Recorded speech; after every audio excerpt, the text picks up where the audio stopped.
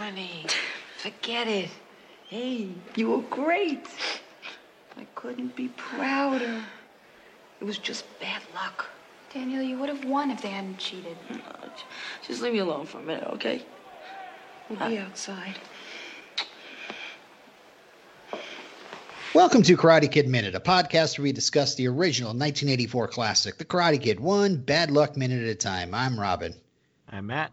And joining us today, one more time from Edge of Tomorrow Minute, are David and Todd. Welcome back, guys. Back again. Thanks for having us back.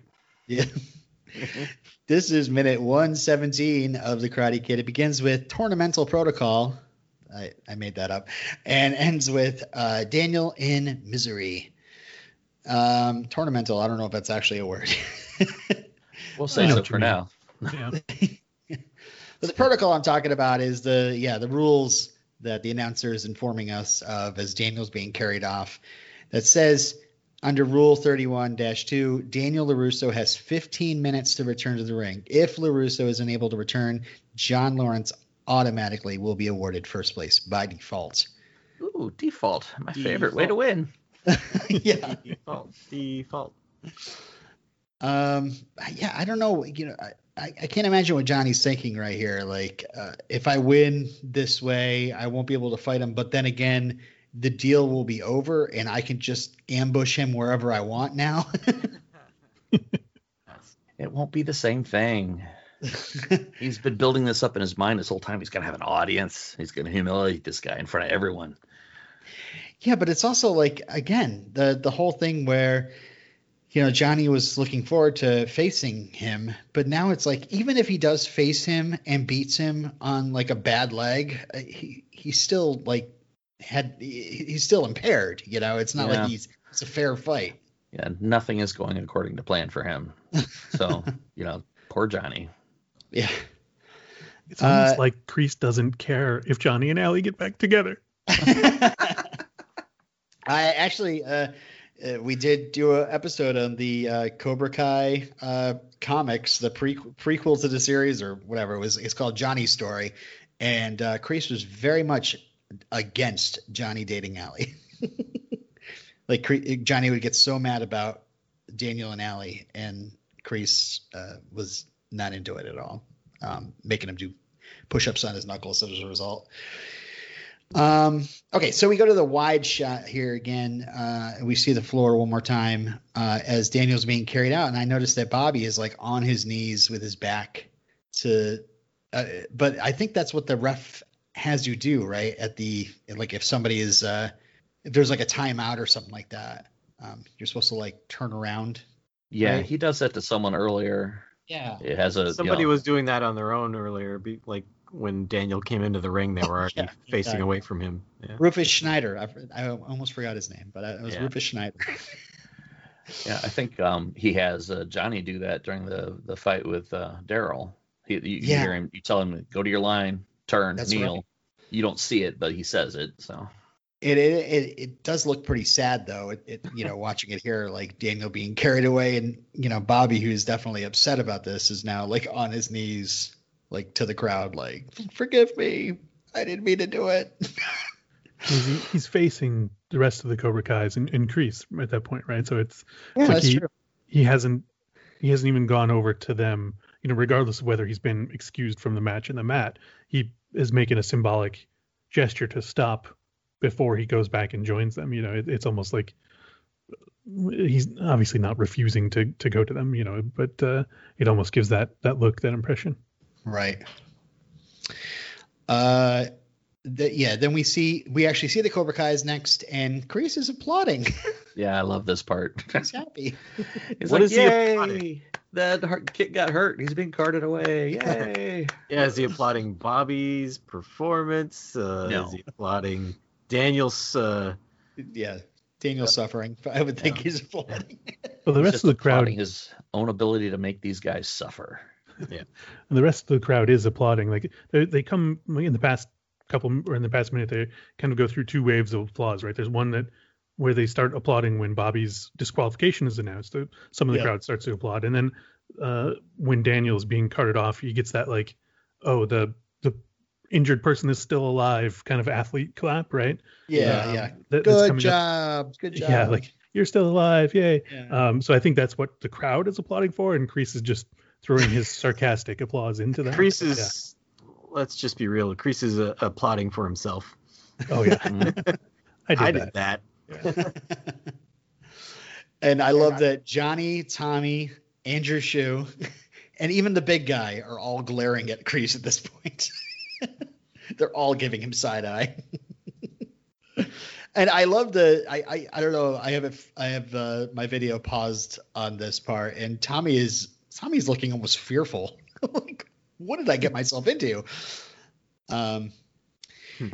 But it's very quiet in the background as we go into this next scene. But I will say that in the script, the announcer says, before the championship match, we have a demonstration by the Fu Jiao Pai Kung Fu School of Chinese Spear and Sword Fighting. So it's basically, I looked all that up, and I guess Fu Jiao Pai is Tiger Claw. So it's Kung Fu fighting with Tiger Claw technique, but like a demonstration. That seems random at a karate tournament, but I guess cross promotion. Yeah, just whoever we had in town that would be willing to do a demo. I just pictured in my head the sound of Carl Douglas over the speakers, like, oh no. So yeah, and then in the script also, Johnny Kreese actually looks at Johnny and says, he tells him to warm up, and Johnny hesitates, but then he obeys. But in the movie, we go to the locker room, and we have a nice overhead shot before we close up on them. And this is of course, the locker room that Daniel was getting dressed in and got bullied by Dutch. But there's a revealing mistake, because if you notice the mat underneath his cot, you see the SUN of CSUN, which is the college they're actually at is California State University, Northridge. So, whereas on the tournament posters it just says State University. All right, yeah, I would never have noticed that. Yeah. So Daniel's getting his knee examined, and the doc says, "I'll inform the judges. You did well out there, young man."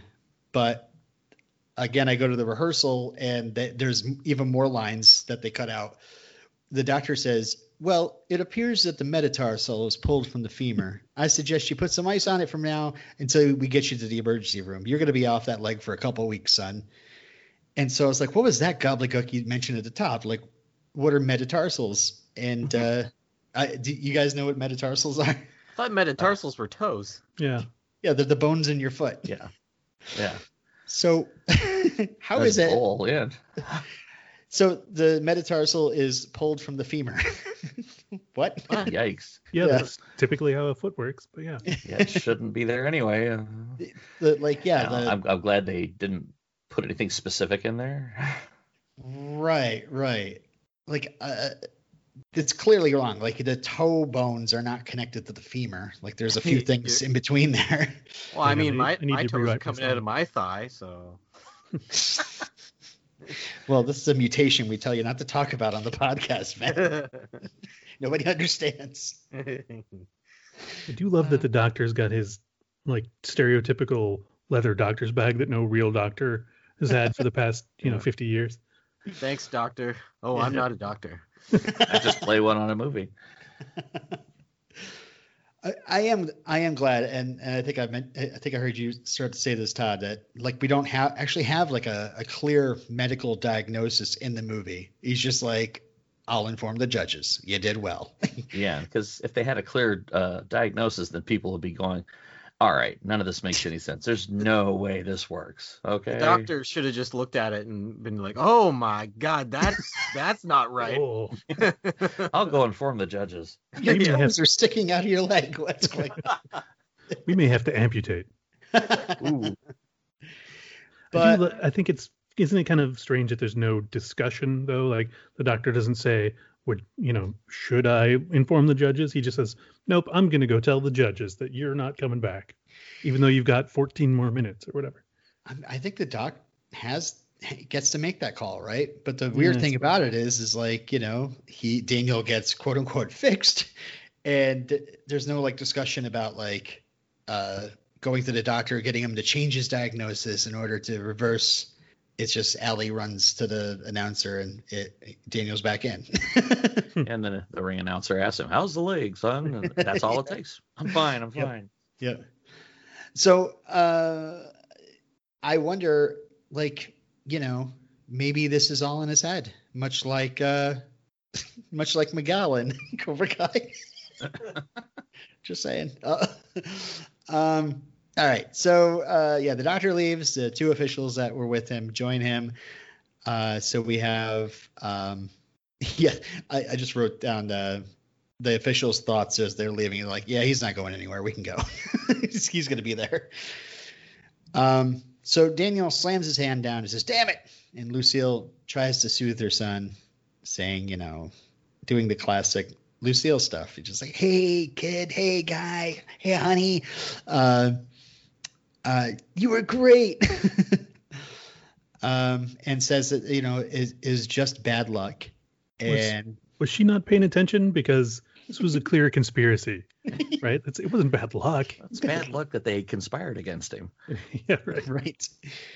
Some additional lines in the rehearsal actually speak to that. Allie interrupts her and says, it wasn't bad luck, it was bad people. Ah, okay. So Allie and I are on the same page here. Yeah, but I'm glad they cut that line. Also in the rehearsal, Lucille tells Daniel that your dad would have been so proud of you today. Oh, boy. The hint of we find what happened to Daniel's dad. But yeah, Allie does say like you would have won if they hadn't cheated. So she was paying attention. Yeah. To which Daniel's tired of the woman folk talking to him, and says, "Just leave me alone a minute, okay?" But I don't know. I pick on it, but I think he's being as polite as he possibly could be, being in severe pain, I assume, and crushing miserable defeat. It is a hard time to put up with the fluffery, yes. Yeah, I get it. You love me. Doesn't help right second, now, would you? Yeah. Right. Oh, honey, it doesn't look that bad.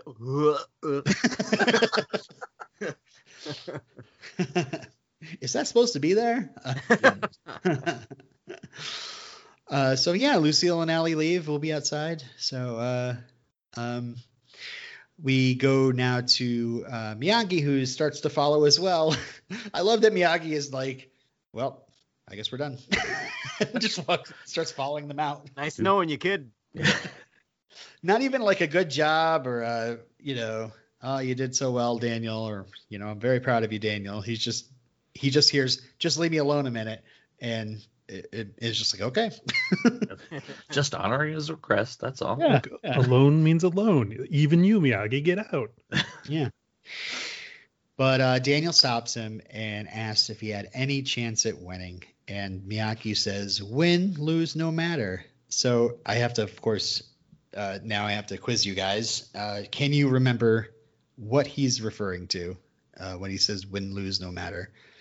Do you remember when he said that before? Wasn't it when they were in the truck after having visited the Cobra Kai and setting up this whole situation? Yep, right around I think when they were walking through his yard after getting out of a little later than that. Yeah, not that much later, but and the line is by the way, I'm going to say it's minute 54 because we're a minute podcast. The line is win, lose, no matter. You make good fight, earn respect, then nobody bothers. So Miyagi thinks, hey, we're done here. He put up a great fight, and everybody saw it, and they cheated, and then he got squished like grape. Oh man! In the middle of a road. He should have brought that quote in. I think I'm going to have some wine after this. Why is that, Mr. Miyagi? Oh, no matter. You looking a lot like a squish grape. Yeah. So yeah, Daniel says, that's not what I mean. And Miyagi leans in and says, hi. And he's starting to say something, but we have to unfortunately stop here. I wonder what's going to happen. Did you guys have anything else you wanted to say about this minutes in particular? I didn't have anything. Dave? No, nothing for me. Yeah. Okay. Well, the podcast is running a little short today, so I've been promising. We had a bit of feedback, and we had Nicholas from Argentina write in, and was hoping we could read his story on the show. So I'm going to take this moment here to read what he says here. He says, and by the way, anybody wants to write, we take emails at karatekidminute@gmail.com, and it's great to hear where people are from when you write. He says he's from Argentina. He says, I'm a martial arts practitioner and karate lover. I've been listening and enjoying your podcast since months ago, and I wanted to tell you a story that happened to me some time ago. This is one of the most beautiful stories that I have lived, and I call it drinking mate with Mr. Miyagi. Every Saturday when I was a kid, my father used to rent VHS movies that we watched together, and that's how I met the great classics of the 80s that marked my childhood. Among them, one of my favorites, Karate Kid. My dad was passionate about karate. That movie was one of his favorites. He loved drinking mate. Mate is an Argentine drink similar to a tea you would drink with a pipe. He used to go with the thermos with hot water under his arm and his mate cup everywhere. And on Sundays, he used to relax by pruning his bonsai. I lost him when I was 18. He was like Mr. Miyagi to me. When the idea of filming The Karate Kid came up, they needed to find someone who could play the most important role, the wise and beloved Mr. Miyagi. No one doubted that the right person was Sensei Fumio Demura. His look, his talent, his career, his unsurpassed ability in karate, his Japanese accent, and more than anything, his way of being made him the right man to play the character of Mr. Miyagi, since he practically should not act but do of himself. Fumio received the script, read it, and realized it was a very leading role, that he had a lot of words to say, and he spoke little English. He had experience in smaller roles and had played a stuntman in several films, but he did not dare to. With the sincerity that characterizes him, he said, "I'm sorry, but I won't be able to do it." The production then contacted Pat Morita, an American stand-up comedian of Japanese descent and a great knack for imitation. And Pat Morita said, "I would love to play the character, but I don't know anything at all about karate, much less speak Japanese. I don't even have an accent. I was born here in San Francisco." The production responded, "Don't worry, we know you have a great ability for interpretation and imitation. We wanted you to imitate Sensei Fumio Demura as much as possible. His accent, his voice, his techniques, his messages, teachings, metaphors, everything." That's how Pat Morita met Sensei Demura.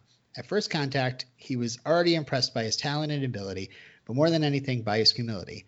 Pat Morita told the production that he would play the character, but he wanted Fumio to appear in the movie and be his double in all the scenes where Miyagi does karate and obviously appear in the credits. "I put my face on the character, but Sensei Fumio Demura is undoubtedly the true Mr. Miyagi," Pat Morita used to say. This is how a relationship of friendship, mutual admiration, and inseparable brotherhood began to emerge between them that lasted until the death of Pat Morita on November 24th, 2005. Undoubtedly, we all remember scenes like when Daniel's son is chased by the Cobra Kai in skeleton costumes at the Halloween party, and they corner him against a fence to hit him. And so Mr. Miyagi appears jumping from the top to defend him with karate movements of enviable precision. Who we see there is Sensei Demura, demonstrating a small part of his abilities. Among the sensei's students, we can find Bruce Lee. He taught him the Kobudo movements to use the nunchucks, and many actors who he prepared for films when they required karate movements, such as Steven Seagal, Sean Connery, Wesley Snipes, Chuck Norris, among others. Today, the sensei is 80 years old. He has a karate dojo in Santa Ana, California. I've dreamed all my life to meet him. The story of his life shows that he's a living legend of martial arts. I had to travel to LA, and I was able to get in touch with him before traveling, and he invited me to his dojo. I wanted to bring him a gift, something typical of Argentina. Maybe a good wine would be good, but the sensei told me he did not drink alcohol. "I would like one of those pipes that Argentines use to drink tea," he told me. I couldn't believe it. I was killing myself looking for what to give him, and all what sensei wanted was to drink mate. I traveled to LA, arrived at his dojo in Santa Ana, and announced myself to the secretary.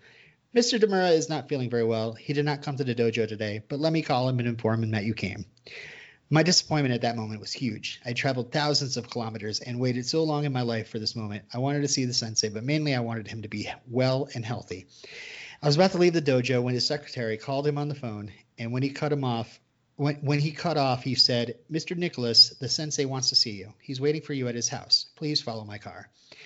We followed his secretary to his house. I couldn't believe it. I was going to Mr. Miyagi's house. The sensei received us with open arms, very tired, and is doing a treatment for his health. But I know he'll be fine because he's a person with superhuman physical, mental, and spiritual strength. We talk a bit. We exchange a few words in a very pleasant chat. I gave him a very good mate kit, and luckily my wife was there to teach how to prepare good mate because I don't drink. I have no idea.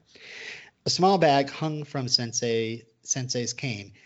He took it, opened it, and from inside he took out a small and very beautiful stone carved by himself and gave it to my wife. The stone was carved with a kanji that means peace. Then he looked at me and said, "For you, I have a special one, and I want you to always keep it in mind." He took out a new stone that he selected very carefully and said with her calm voice, "This is your stone." The stone that Sensei prepared for me said Nintai, which means perseverance. The instant he gave it to me, my eyes filled with tears. In front of me was not only Fumio Demura or Mr. Miyagi or a living legend of martial arts. In front of me was my father, smiling, drinking mate again, reminding me never to ever give up. Hope you like it, and thank you for the podcast. So thank you so much, Nicholas, for that awesome story. Yeah, that was beautiful. Yeah, that's great. I had heard of Fumio handing out origami cranes, or just he produces origami if you ever meet him,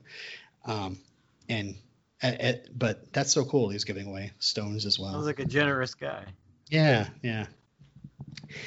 I want to try some mate now. Right? Where can I get it? It is super caffeinated, so get ready. Oh, all the better. Yeah. I like caffeine.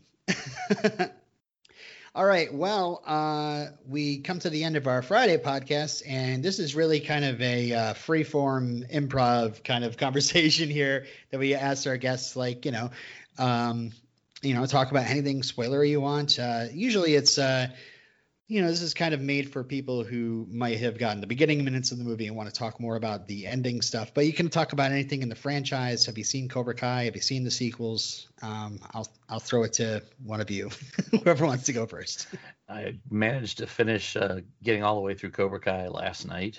Nice. Normally my wife and I watch it together, but I think we got to the fourth episode of the third season when Kumiko shows up, and she had a premonition that Daniel was going to be unfaithful, and she didn't want to watch anymore. Oh my God. So I'm like, and that was weeks ago. I'm like, dude, I've got a podcast to be on. I need to know these things. So I went ahead and watched them all last night. So I was happy to go to her this morning and tell her, okay, so that stuff about Cobra Kai you were so afraid of, don't worry, everything's good. Yeah. I was worried about that too when I saw the trailer. I was like, oh, that's Kumiko. And I don't know. Glory of love, Yeah, that's true. You forget the song sometimes and you're like, oh, damn song. I think the Karate Kid is responsible for one of the first times I really realized the magic of acting. And it's not from the movie, any of the movies, or the TV show. When I was in Chicago, we used to frequent a storefront theater that did all these sort of goofy musical parodies, and they did one called Mr. Miyagi the Musical.